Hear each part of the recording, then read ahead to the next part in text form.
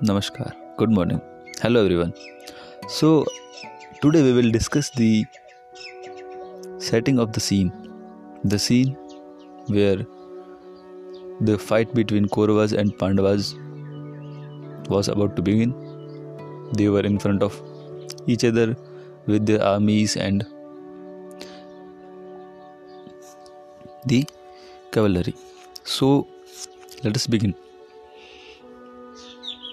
Although widely published and read by itself, Bhagavad Gita originally appears as an episode in Mahabharata, the epic Sanskrit history of the ancient world.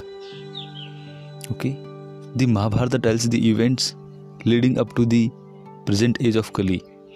It was the beginning of this age some 50 centuries ago that Lord Krishna spoke Bhagavad Gita to his friend and the devotee Arjuna. Their discourse, one of the greatest philosophical and religious dialogues known to man, took place just before the onset of war. A great fratricidal conflict between the 100 sons of Dhritarashtra and on the opposite side their cousins, the Pandavas or sons of Pandu. Dhritarashtra and Pandu were brothers, born in Kuru dynasty, descending from King Bharata, a former ruler of the earth, from whom the name Mahabharata derives. Because Dhritarashtra, the elder brother, was born blind, the throne that otherwise would have been his was passed down to the younger brother Pandu. When Pandu died at an early age, his 5 children, Yudhishthira, Bhima, Arjuna, Nakula and Sahadeva, came under the care of Dhritarashtra, who in effect became for the time being the king. Thus, the sons of Dhritarashtra and those of Pandu grew up in the same royal household. Both were trained in the military arts by the expert Drona and counseled by the revered grandfather of the clan Bhishma. Yet the sons of Dhritarashtra, especially the eldest Duryodhana, hated and envied the Pandavas, and the blind and weak-minded Dhritarashtra wanted his own sons, not those of Pandu, to inherit the kingdom. Thus, Duryodhana, with Dhritarashtra's consent, plotted to kill the young sons of Pandu, and it was only by the careful protection of their uncle Vidura and their cousin Lord Krishna that the Pandavas escaped the many attempts against their lives. Now, Lord Krishna was not an ordinary man, but the Supreme Godhead himself, who had descended to earth and was playing the role of prince in a contemporary dynasty. In his role, he was also the nephew of Pandu's wife Kunti, or Pratha, the mother of Pandavas. So, both as a relative and as an eternal upholder of religion, Krishna favored the righteous sons of Pandu and protected them.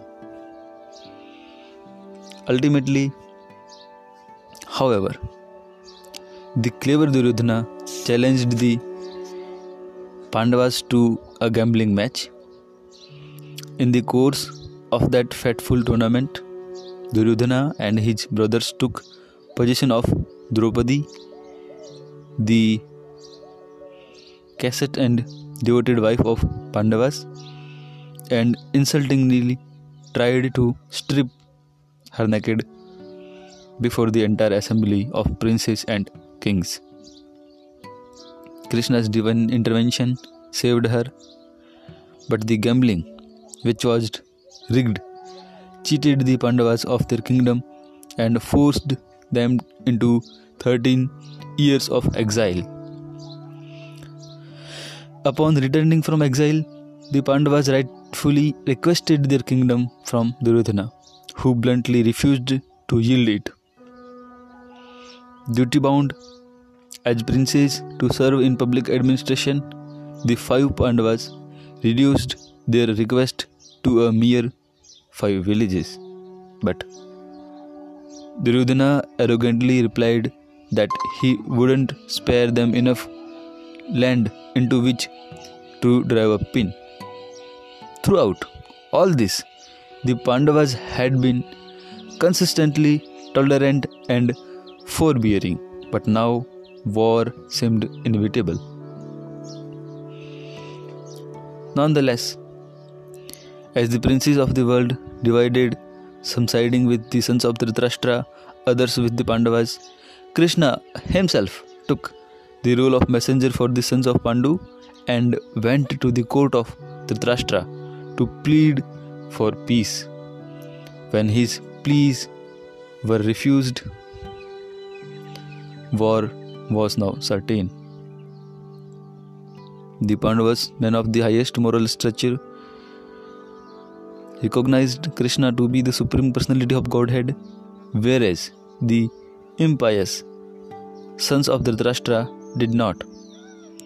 Yet Krishna offered to enter the war according to the desire of the antagonists. As God, he would not personally fight, but whoever so desired might avail himself of Krishna's army, and the other side could have Krishna himself as an advisor and helper. Duryodhana, the political genius, snatched the Krishna's armed forces, while the Pandavas were equally eager to have Krishna himself. In this way, Krishna became the charioteer of Arjuna, taking it upon himself to drive the fabled bowman's chariot.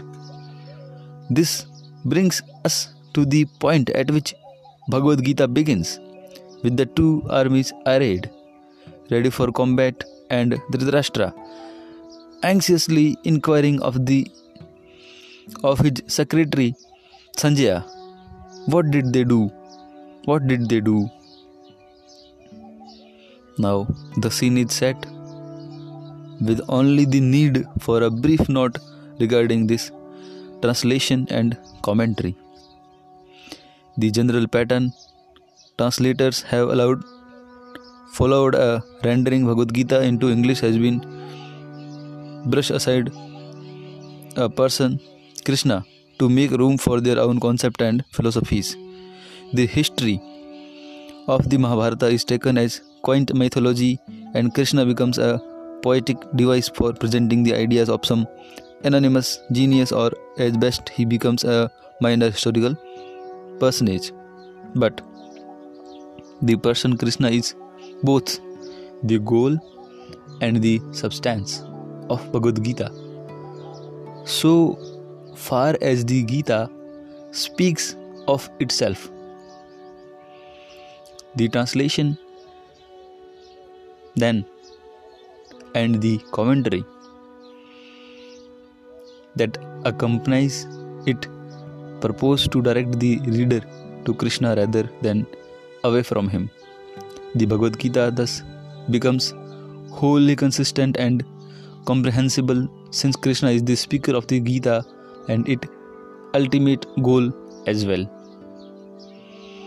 Bhagavad Gita as it is presents this great scripture in its true terms. So, Hare Krishna, Krishna Krishna, Hare Hare, Hare Ram, Ram Ram, Hare Hare.